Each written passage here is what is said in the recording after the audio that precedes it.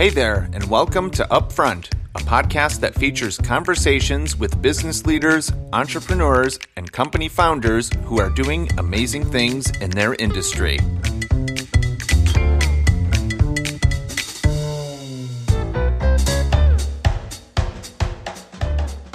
Hello, and welcome to a new episode of Upfront. I'm Derek Beer, and I'm so glad you're here with us again.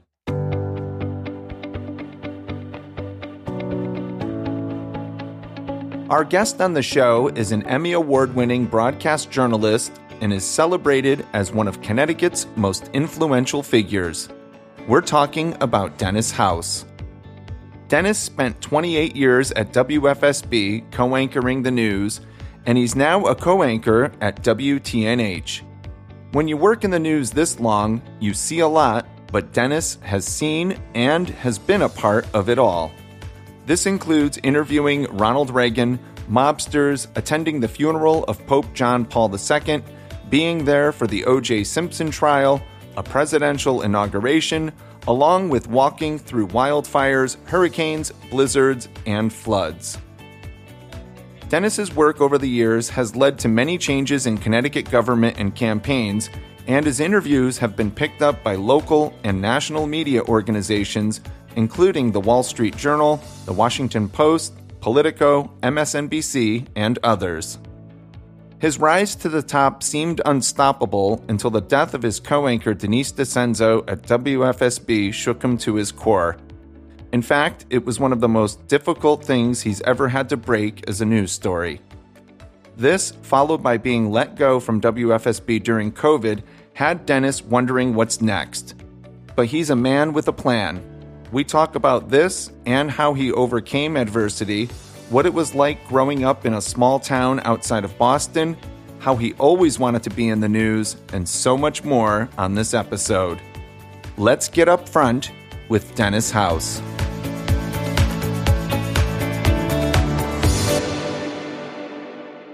Dennis House, welcome to Upfront.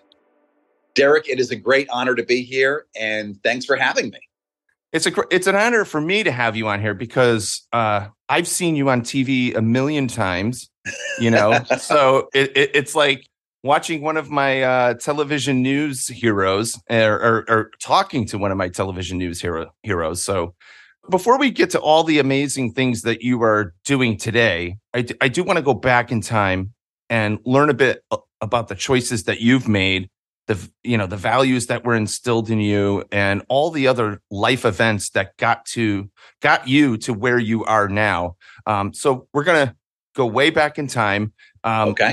Where did you grow up? So I grew up in Norwood, Massachusetts, which is a small town about 12 miles south of Boston.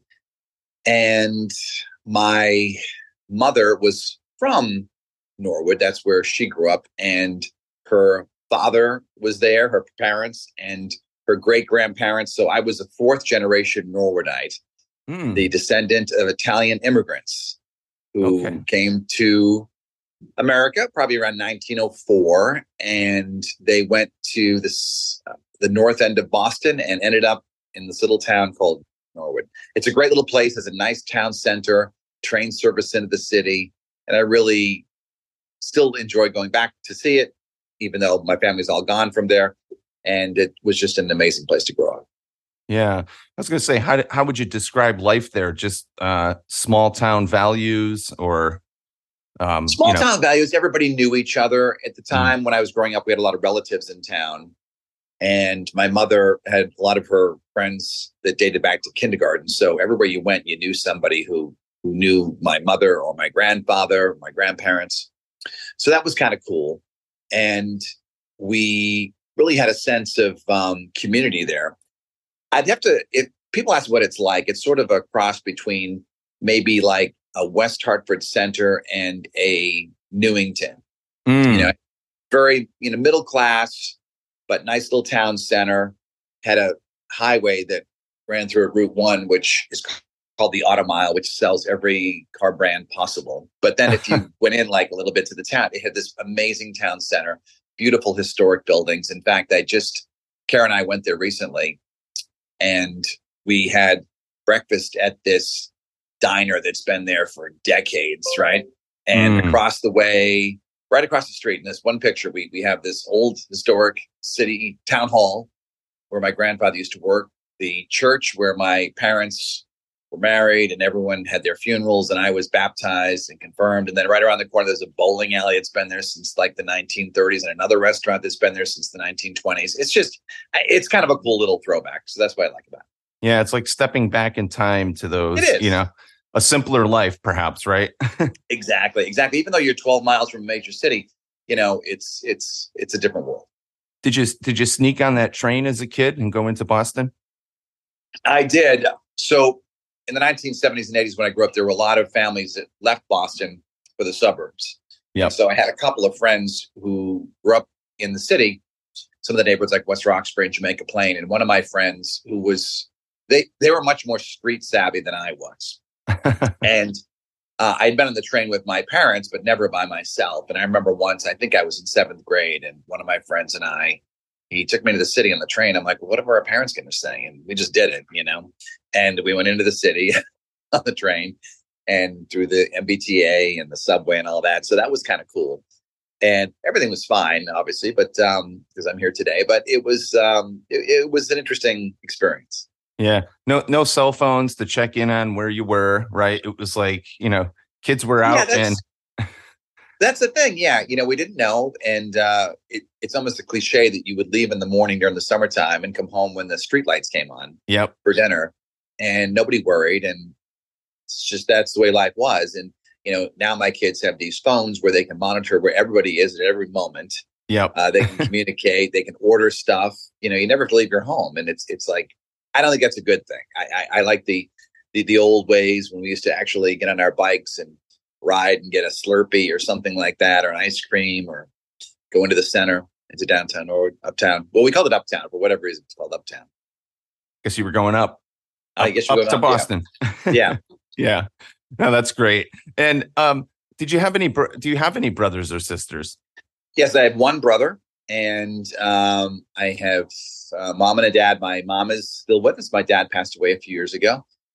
And let's see, my grandparents, I knew 3 of the 4 of them. One of my grandparents, my mother's father, was sort of killed he was killed in a very freak accident when he was only 38. He was stung to death by yellow jacket hornets. And it was the big news in Norwood back in the 1950s. This was before I was born. Yeah. But it kind of shaped us in many ways, because my mother, of course, worries about everything because of that. And anytime we had like a bee on the property, we had experts coming in to remove it because you just never knew. Yeah. And last summer we had a hornet's nest, and I usually pay to have an expert come get rid of yellow jacket nests because they are kind of nasty. But last year I spotted one, and it's like $300 to get them to get rid of it. So it's kind of a pricey thing. So I said, I'm going to do this myself. I'm going to be brave. And I bundled myself up in heavy clothes and all that. I had 2 cans of the spray, and I went when it was dark, when they say when they're all in there. Mm-hmm. And I just completely foamed the thing up. And the next morning they were gone. So that was kind of a personal victory for me, that I got over my fear of them. I still have a fear. Oh yeah. Yeah. I mean, we were eating outside yesterday, and a couple of yellow jackets kept coming over. It's that time of year. And I was like, everybody at the table starts dancing around trying to get away from these things. So, well, they're awful. And they're in nasty. My grandfather's case, he stepped in the nest accidentally, and they just swarmed all over him. And maybe in today's day and age, he might have survived. But if you have an allergic reaction to them, they can be really, really dangerous. Yeah. Yeah. Oh, that's awful. What did your parents do for work? So my mom was a realtor, actually just retired a year ago at the age of 81. Wow, God bless her. She worked in an office where a lot of the people were even a few older than her. But she had a lot of repeat clients. They would basically, she recently sold a place last year to, I think, the grandson of one of her original clients. So they would come back. And my dad was an engineer for Raytheon. And when I was a kid, he worked on missiles and things like that. And then he later worked on radar systems. Raytheon, that's where my parents met, probably back in early 1960s.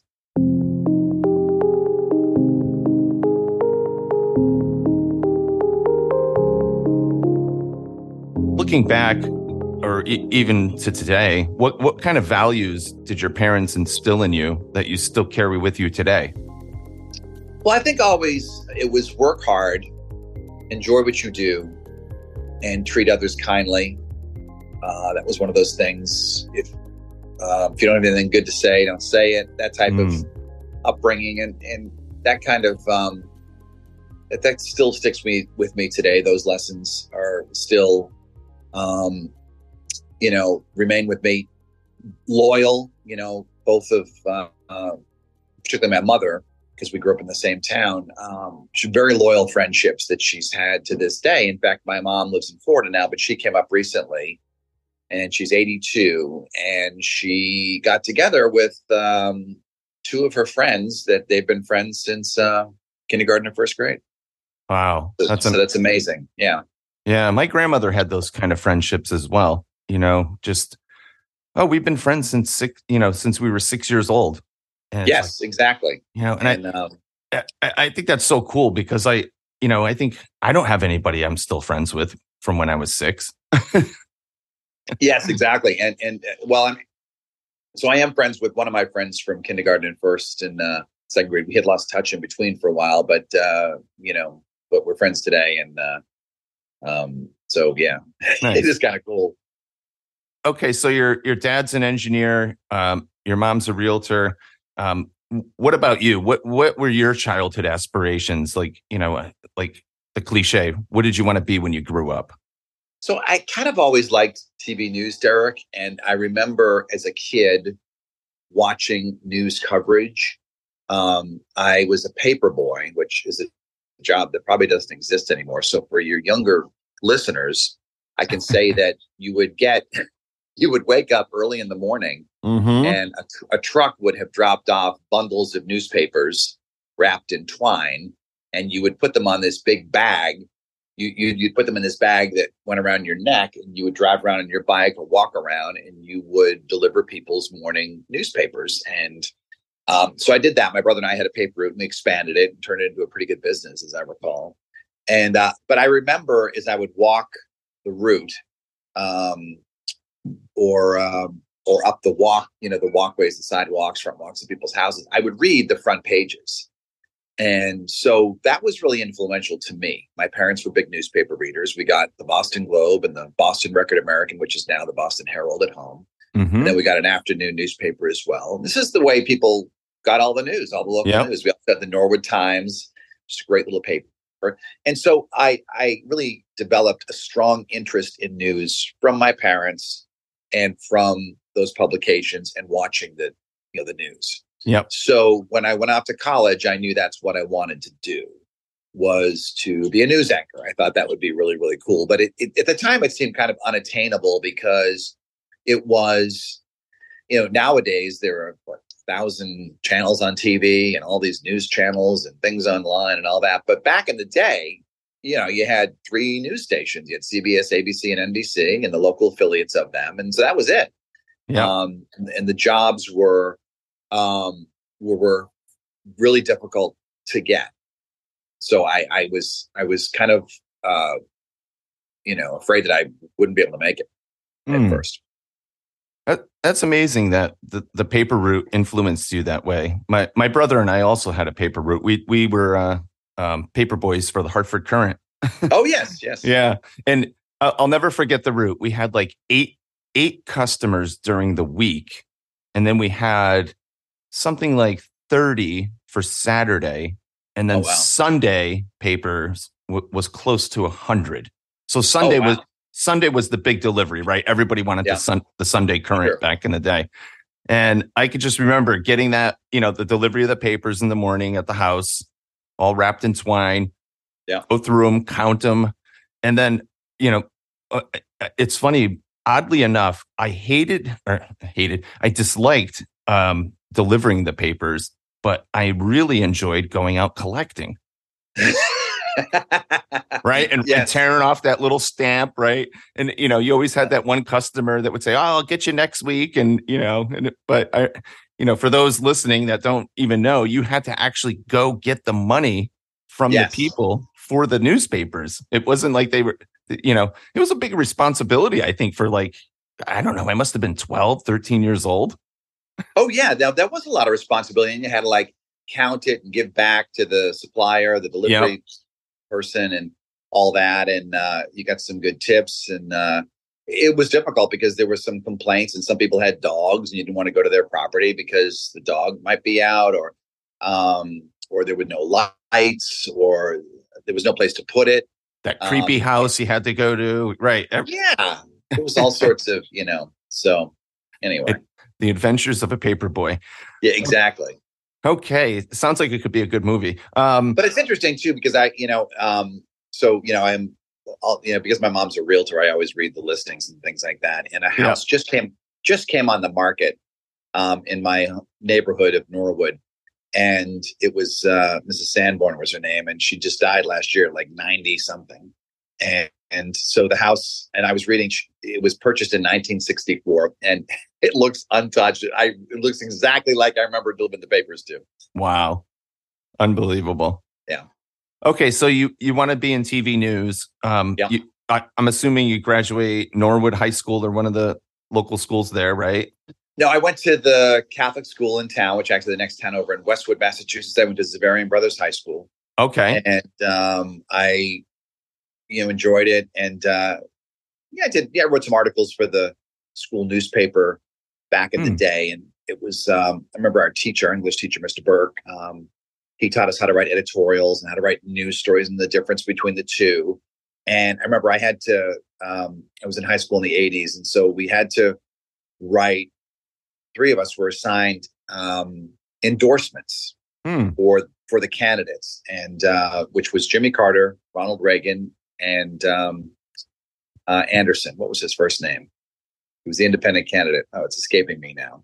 Anyway, he was a congressman and from Illinois, and he ran as third party candidate. And he siphoned off some votes. But anyway, so I was assigned Jimmy Carter, and which was difficult because my parents were, I think they were Kennedy Democrats for most of their lives. And then when Carter came along, there was high inflation and everything was just, the hostages were taken. And so a lot of people in my Democratic town had shifted Republican suddenly. And so they were all, Reagan even carried Massachusetts that year.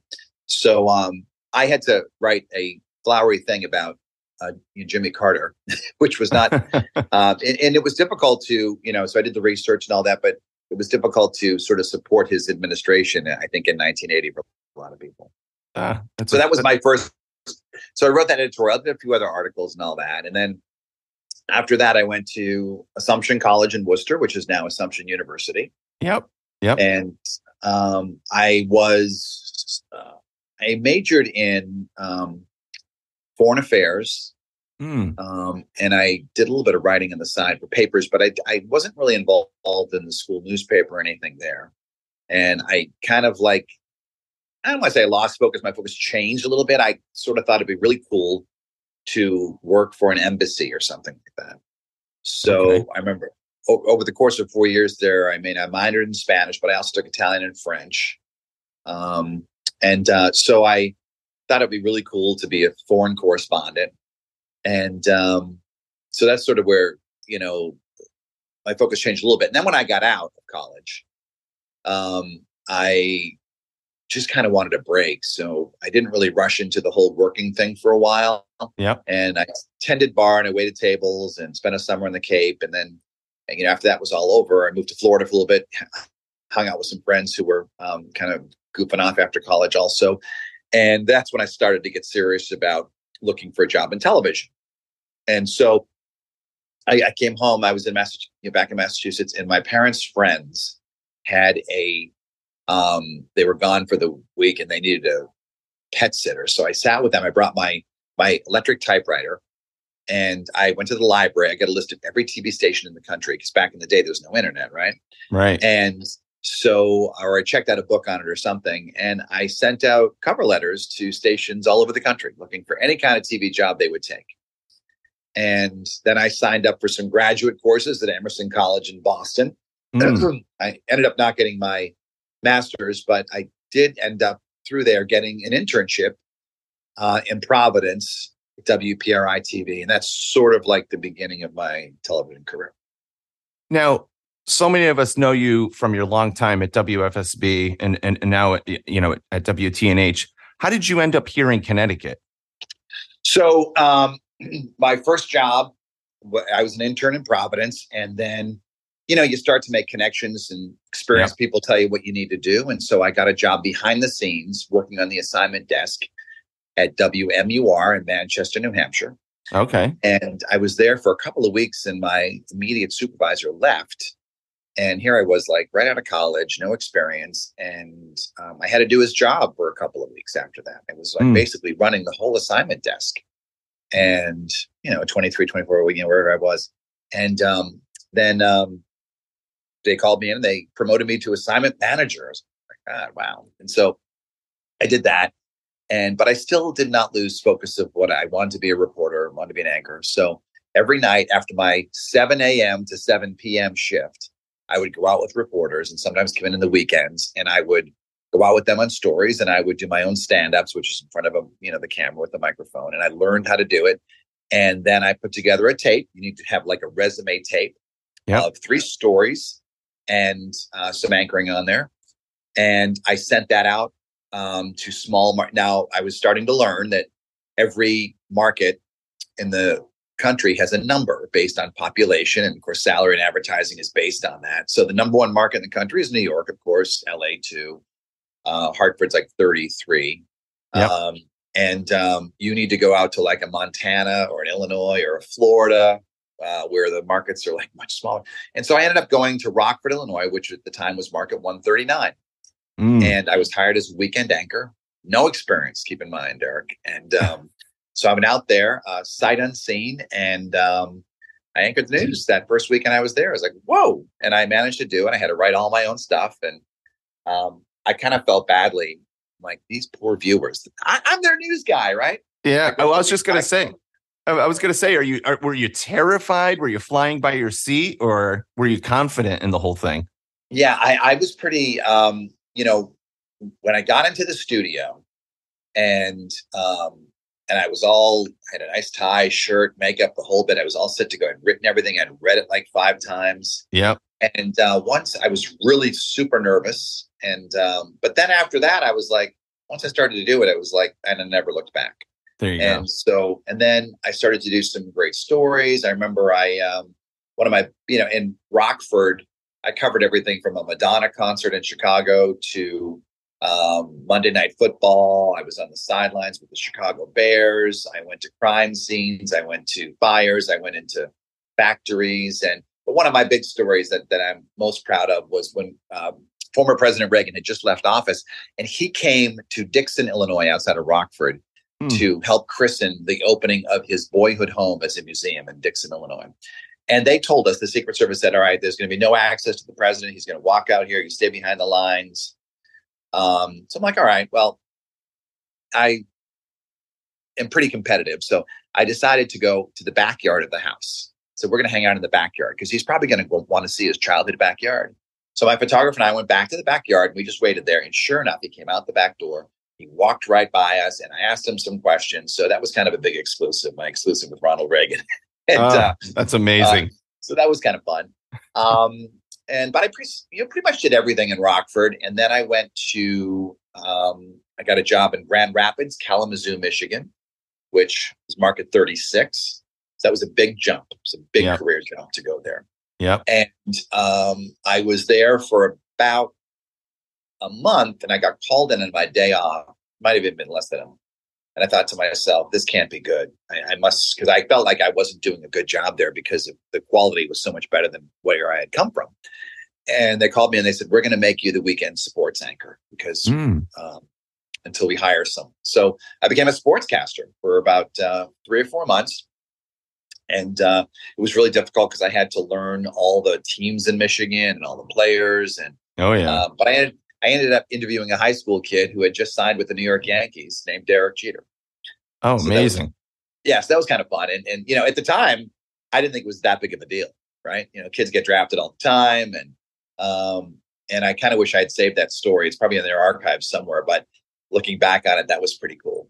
And let's see, I did a lot of things there too. I won some awards. I was in a plane over Lake Michigan for the sailboat disaster, and my photographer had never been in a small plane before, and it was windy, and this small rickety old plane. Looking back on it, I would not step foot in that plane today, but we did. We got in it, and the plane was like all over the place, and he was throwing up in a bag, and he handed me the camera, and the station had paid a lot of money for us to go in this plane. So I took the camera. I'd never shot anything before, and I shot out the window, and we got the video we needed, and we ended up winning an award. Covered presidential candidates, broke some really weird but cool stories. And one of the stories that I broke in rural Michigan was, we always get crazy tips, Derek. Some of them are legit, some of them are just nonsense. But yep. So this one sounded like nonsense. I got a tip that somebody was burning dogs on their property. Oh, wow. And so we drove out there, and as soon as we drove in the property, these scores of dogs just ran toward the car, and it smelled awful. And there was a woman there, and I said, there are reports that you're not taking care of your dogs, and they're dying, and you're burning them. And she goes, no, that the dogs are dying. And I said, what do you do with them after they die? And she said, I burn them. And there were burn barrels throughout, and it was just so gross. I can't even, the smell, the stench. And oh my God.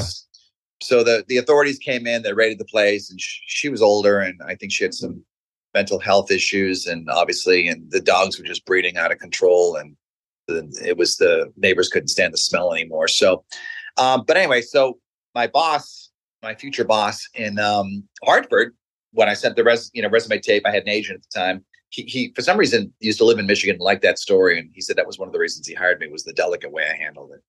Wow. So I had two offers. I had an offer to go to Cleveland, and I had an offer to go to Hartford. And I wanted to go back to New England. Cleveland was the better job, and it paid more. It's a bigger market. But Hartford at the time was market 23. So it wasn't that big of a difference. Connecticut's lost a lot of population over the years. And the Whalers were here. The Celtics played 4 times a year. And so, there were department stores downtown. I mean, I think Connecticut had a more competitive field with Cleveland than it probably does now. And that was it. And I was hired. And the old Channel 3 was right downtown. And I remember from my interview, I parked and I walked across the old State House. I don't know if you remember, Derek, but the guys in colonial attire used to come out and shoot the cannon twice a day. Yep. And I thought that was really cool. I'm like, wow, this is really awesome. And so rest is history. I got hired at Channel 3.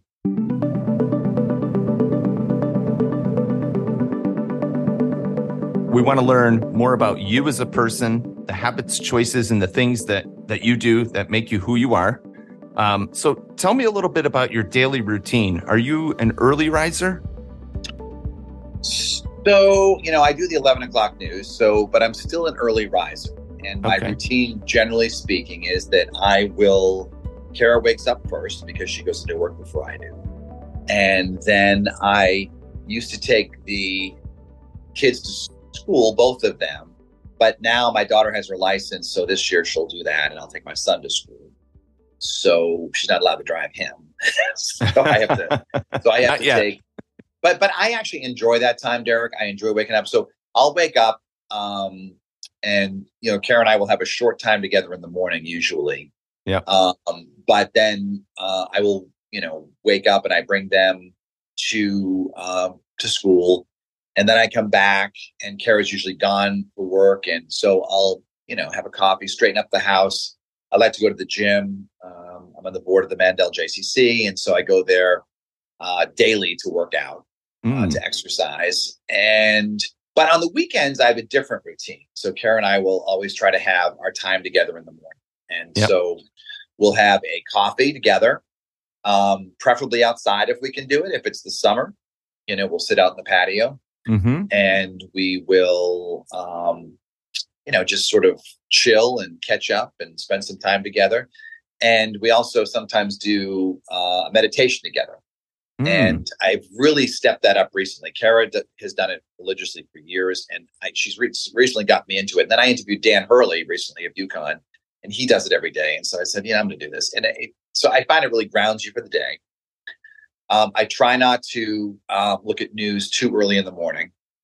But even though I don't go into work officially until 3, I'm always working during the day I got a lot of tips. Yeah. I've worked here a long time. I know a lot of people. People will, tip me off, and I never reveal sources about a story, which of course I give back to my team.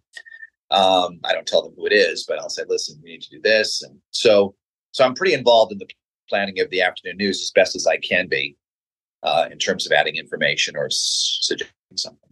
And then, like on a weekend, Karen and I will spend some time together during the day.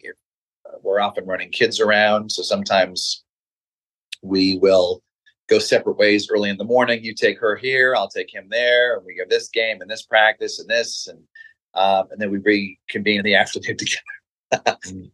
We'll have some dinner with some friends, or some nights we'll just either cook or order in and stay in. There you go.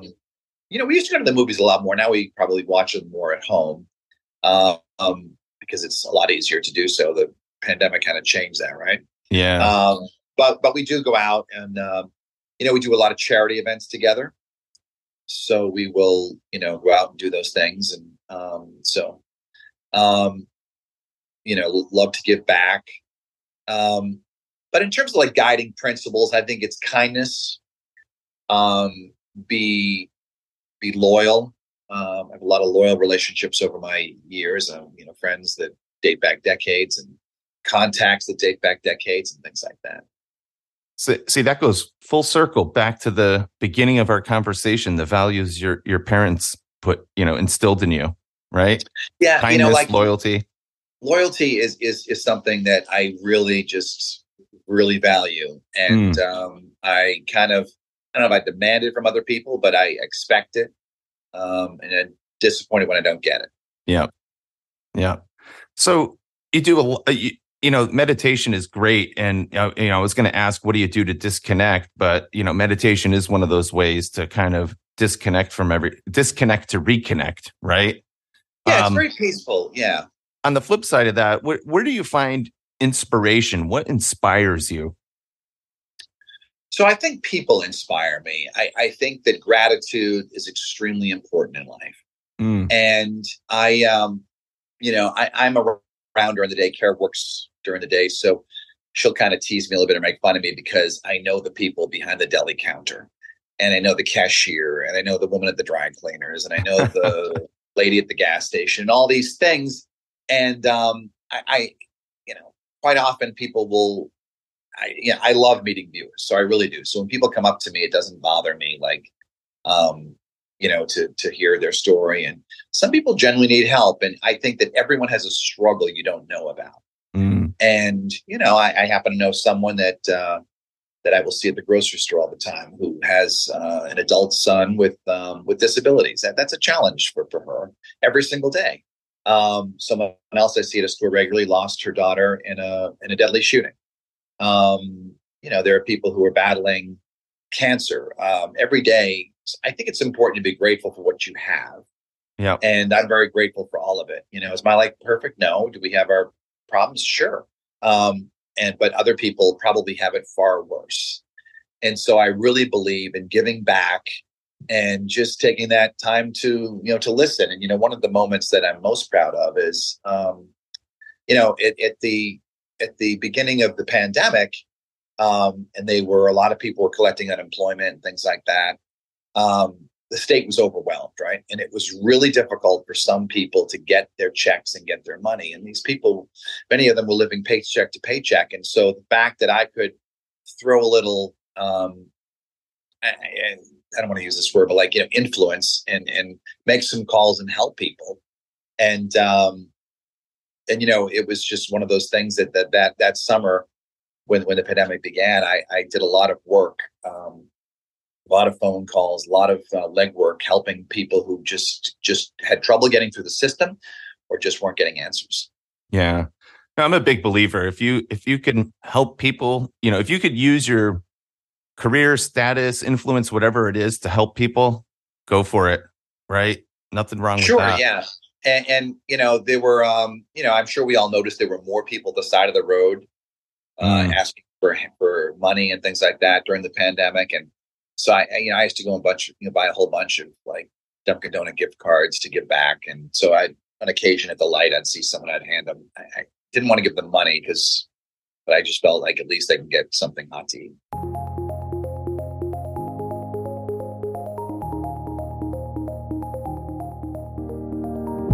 Okay, so you know throughout your career, you've seen and done it all, but there's a lot of success that comes along with that. But I want to talk about failure, and so I have a question. Sure. That might sound a little strange, but what is your favorite failure? And by that, I mean something that you were so sure about, or something that blindsided you. It failed, but there was a lesson behind it. And what was that lesson? So I think the most, the thing that kind of has shaped me today, I mean, failures, sure. Did I get beaten on stories and things like that? Yeah, that happened. But I get over that, and things like that. But I have to say, and I don't want to use the word failure, but I had a very difficult year. 2019 through 2020 was extremely difficult. And it began in December of 2019 when my co-anchor, Denise DiCenzo, died suddenly. Yeah. And she was like my sister. She and I were so close. And it wasn't work. We used to say it wasn't work when we were together. And if we were on vacation, we'd miss each other, things like that. So and she was very tight with Kara too. Kara was like her soul sister there, and they bonded in different ways. But Denise did a reading at my wedding way back. We've been through losses, personal losses, and ups and downs. We shared everything. And so when she died, that was just devastating for me. Mm. And that was a difficult day. And I was with her husband that day. And I was with Denise after she passed and helped with, just the funeral home and all that. It was very difficult. And that night I had to tell people about it. And then I had to go on the air and announce it. And so that was probably my most challenging moment in television. Yeah. And then, we had a funeral the next week, and then public memorial. And, anyone who's been through sudden loss, like that next day, I felt physical pain in my body. Yeah. And I said to Kara, I was on the couch, and I mean, statistically, the odds of having a heart attack the day after Denise had one is low, but I just felt like so much pain. But I got through that. And then, the pandemic came, and then shortly thereafter, and, we had to, we took furloughs and, to help the company and all that. And then, out of nowhere, I was fired one day. They told me that, the company wasn't doing well. They had to make some changes. And, this was 8 months after Denise passed away or something like that. And it was on the day of my anniversary, and I'm always optimistic. I try to start the day with something cheery and positive. And so that day was my work anniversary. So I went online and I posted, "Hey, looking forward to, thank you for allowing me to serve you for 28 years. And then a few hours later, they told me that I was out. And so that was really difficult to handle because I had also, I had bared my soul to people at work. I had helped them with Denise's death. It was a very, tender time there. Yeah. And, I had confided in my bosses, who obviously had other plans. And that was, so looking back on it, that was, as I said, the loyalty thing kind of, that was a disappointment for me. And then, but, like I knew, within an hour after the news breaking that I was going to be, I knew I'd be okay anyway, but, within I got texts from other stations and things like that. So I knew that I'd be working, and I had offers outside the business too, some really good things. And, the governor announced it at a press conference, how, disappointed he was that I was gone and the whole bit. But, I ended up, I didn't have to work for a while. But I ended up getting an offer that I really wanted to work for a station that I felt was going places. And Rich Graziano, my current general manager, and I have been friends before. Mm-hmm. I was dismissed. So, so it all worked out. And I have this new, I felt it sort of a calling to serve the people of Connecticut and bring them the news as best I can. it is such a weird saying, like what doesn't kill you makes you stronger in a way, right? Or, sometimes there's silver linings and bad things that happen. I know so many people who've been like let go from a job and then they end up somewhere else and they were like, I don't know why I freaked out. Yeah, I mean, it really worked out really well, and I'm blessed to I have two co-anchors at TNH. Anchor the 6 o'clock news with Ann Nyberg and the 10 and 11 with Lisa Carberg, and so Lisa and I have been friends since the 20s. Yeah, since our 20s, rather. Since your 20s, yes, you're not that old. Okay. Since our 20s, she used to be at NBC, and Ann and I have known each other for a long time too. And Ann is the most experienced news anchor in Connecticut. She's amazing to work with. And, Joe Fury, I do the weather with him. He and I did the morning news together 28 years ago. Yeah. John Pearson. I work with just so many great people. It's just so amazing. And, I love my bosses, Chuck and Cole and Rich, of course. And it's really has turned out well. And, I worked really hard to get exclusive interviews, Derek. And, I had worked hard on one for a few years, and you may remember the story of the reputed gangster from Manchester, Robert Gentile, who was involved in the art heist, they say. Yep. So he would never talk to me, right? Just I couldn't get an interview with him. They dug up his law, and the FBI. It was a big national story. So I was at Channel 8. I'd only been there for about 2 weeks. I get a call saying that he wanted to meet with me. So I went up and had lunch with him right away, and we did this interview. And so I got this exclusive interview that everybody, including national media, wanted 2 weeks after being at Channel 8. That was good. And, yeah, I broke a couple big stories. I mean, the University of Hartford downgrading was a massive story that I broke at Channel 8. This past May, May ratings are very important. Our 6 o'clock news at TNH was number one for the first time in 30 years. Wow. So yeah, I feel like I've really helped Channel 8, and they've helped me, and so it's a nice fit. It's really working out well. Excellent. And so you've been at this a long time, right? You've seen it all. From the backyard Reagan story you shared to the Pope's funeral, 9/11. I mean, every major news event that's happened, you've been a part of it or have covered it, yes. both nationally and locally. And sometimes news can be really heavy, like the story of the woman you shared with the dog burning in the backyard and all that. What keeps you going? Do you ever feel beat down sometimes? Well, I will tell you, the news can be super depressing.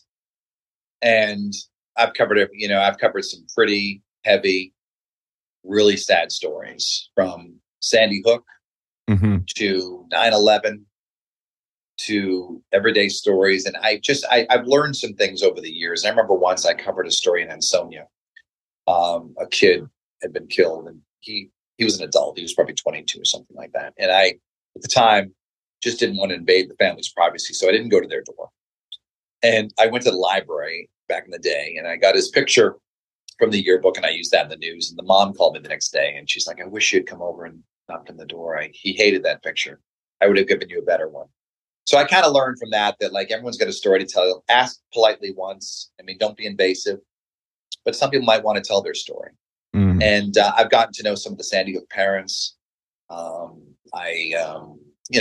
Other people who've had loss over the years. It can, Derek, get very depressing. I mean, Friday, for example, Ann and I were saying that, within the first 10 minutes of the news on Friday night, we had a shootout on I-84.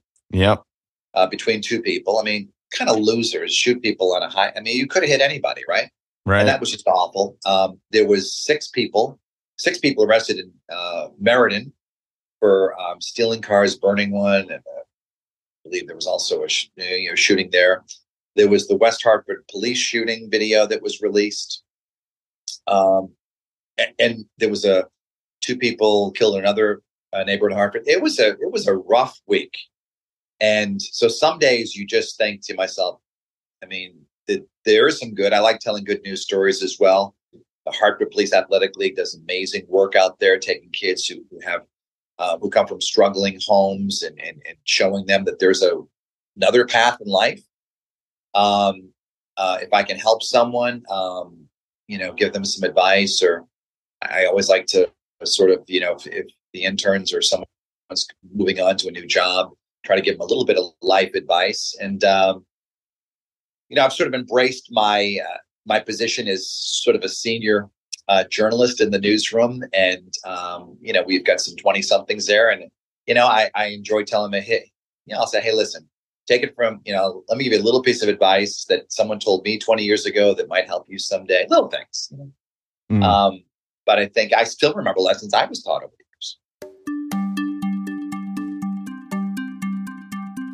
Someone comes up to you today and says they want to get into, journalism, TV news. What's your advice to them? Well, I would say, listen, I said, if the business has certainly changed, right? I mean, anyone can put their news out on TikTok, and, my kids who are almost 14 and 16 are, they don't really get their news from, I try to teach them, watch a news source and get it. But, TikTok's very influential, and people throw stuff on there and they'll be like, hey, I saw on TikTok that, or saw on Instagram. And so I would tell the young people getting into the business that journalism is still a very noble profession. We still need people out there to hold people accountable. Mm-hmm. And it's important to ask the politicians the tough questions. They work for you, right? They work for us. We pay them. Taxpayers pay them. So there needs to be someone out there to sort of be a watchdog and to make sure that things are being done, legally and ethically and in your best interests. Yeah. So I would tell them, go into the business. It's not what it used to be. I want to be perfectly honest with young people. I think that it doesn't pay as much when you first start out like it used to. And I think there are a lot more opportunities than there used to be than when I was starting. Because nowadays, when I was a kid, Derek, when you were a kid too, there's probably like maybe a half hour of news in the morning and then maybe a little half hour at night. Now it's all day. Stations have so much news. Yeah, 24-hour news cycle. Yeah. Now, having said that, there might be more jobs, but you might work a little bit harder, right? Those White House correspondents, I was reading about one recently, they wake up at 6 a.m. They're on the Today Show at 7. And sometimes they're on the evening news at 7. That's a long day. It's a long day. In between, you might be flying with the president. You just don't know. So it's not for the faint of heart if people are thinking like it's going to be like working at a bank. And no offense against banks, because some of them are open on weekends now too. But you might be putting in a lot of hours. You might be shooting your own things. Yeah. And okay, so we've given advice to anyone going into news. How about some advice for yourself? If you could go back in time and meet your 21-year-old self, what kind of advice would you give Dennis? Oh, I think I would have done. I always worked hard, Derek. I think I would have taken more notes because, we didn't have email or email chains and things like that. So I think people that maybe I met 30 years ago, I kind of wish I had kept like a journal every day. I did journal a little bit here and there, but like in terms of keeping something every day. And remember, I think it was the first President Bush who said when he was younger, he'd write everyone's name down. So after he met them, so he always remembered them. And I kind of wish I'd done more of that because I'll be like, I do remember, I have a great memory for stories and things like that. And I do remember certain people that come up to me and said, in fact, not too long ago, I was on Pratt Street, Derek, and this guy came up to me and he's like, hey, do you remember me? You interviewed me when I was a kid. And it didn't come to me right away. And then he pulled out a picture he had of me and him back in, he and I back in, got to be in my early in the mornings for my grammar. He had a picture of the two of us in the 1990s when he was a kid. And then I remember the story, right? And so he showed me that. He had it on his phone, and that was his big moment. So I would say, and I had different priorities when I was 29 and 30. Yeah. But I would have. That's the one thing I kind of wish I had more notes and things like that. I'm very blessed to work with some amazing people that I'm still friends with to this day. Gail King was my co-anchor, Mika Brzezinski. So these are people that, I had a very extraordinary early part of my career. Yeah. Okay. Final question. Okay. There's a podcast I listen to from Guy Raz, who does a show on NPR that I really like. So I'm stealing his question. How much of your success has been pure luck, and how much of it is from, your leadership and hustle? I think it's been a combination of both. I don't know how to break it down percentage wise. I think that when I first started out, a lot of it was luck and things out of my control. When I first started at Channel 3, there were some departures of people, and they were just the way things worked out. I suddenly, at one point, I was the only guy there for a while. And so that's when I ended up being a co-anchor to Denise, Gail, Janet Peckinpah. But a lot of it's hard work too. I think that people know that I will work the extra hours to get the story, make the extra effort to get the story. So, and I think people know I've never revealed a source. And I think people know that I'll be very sensitive about the way that a story is covered. So I think that is the hard work part. And I do think I've worked really hard to get where I am. And sure, is there some luck along the way? Absolutely. Well, listen, Dennis, this has been an inspiring conversation. It's great to get to know more about you and how you got to where you are today. So I just want to thank you for being a part of Upfront. Well, thank you, Derek. This has been an honor to be on this amazing podcast. And I will make sure that I post it all over my social media network so that people will listen. Thanks so much. All right, Derek. And there we have it, my friends. That's Dennis House. I hope you enjoyed our conversation. I know I learned a thing or two, and I hope you did as well. To find out more about Dennis, please visit dennishouse.tv. And of course, you can catch him on News 8 WTNH. Upfront is brought to you by Mason. Creatively obsessed and fixated on results, Mason leverages technology, entertainment, design, and culture to create bold, fearless ideas. It's time to make your brand more valuable. Challenge accepted. And last but not least, you can get in touch with us here. Send an email to hello@mason23.com. That does it for this one. Until the next time, we'll see you. Take care.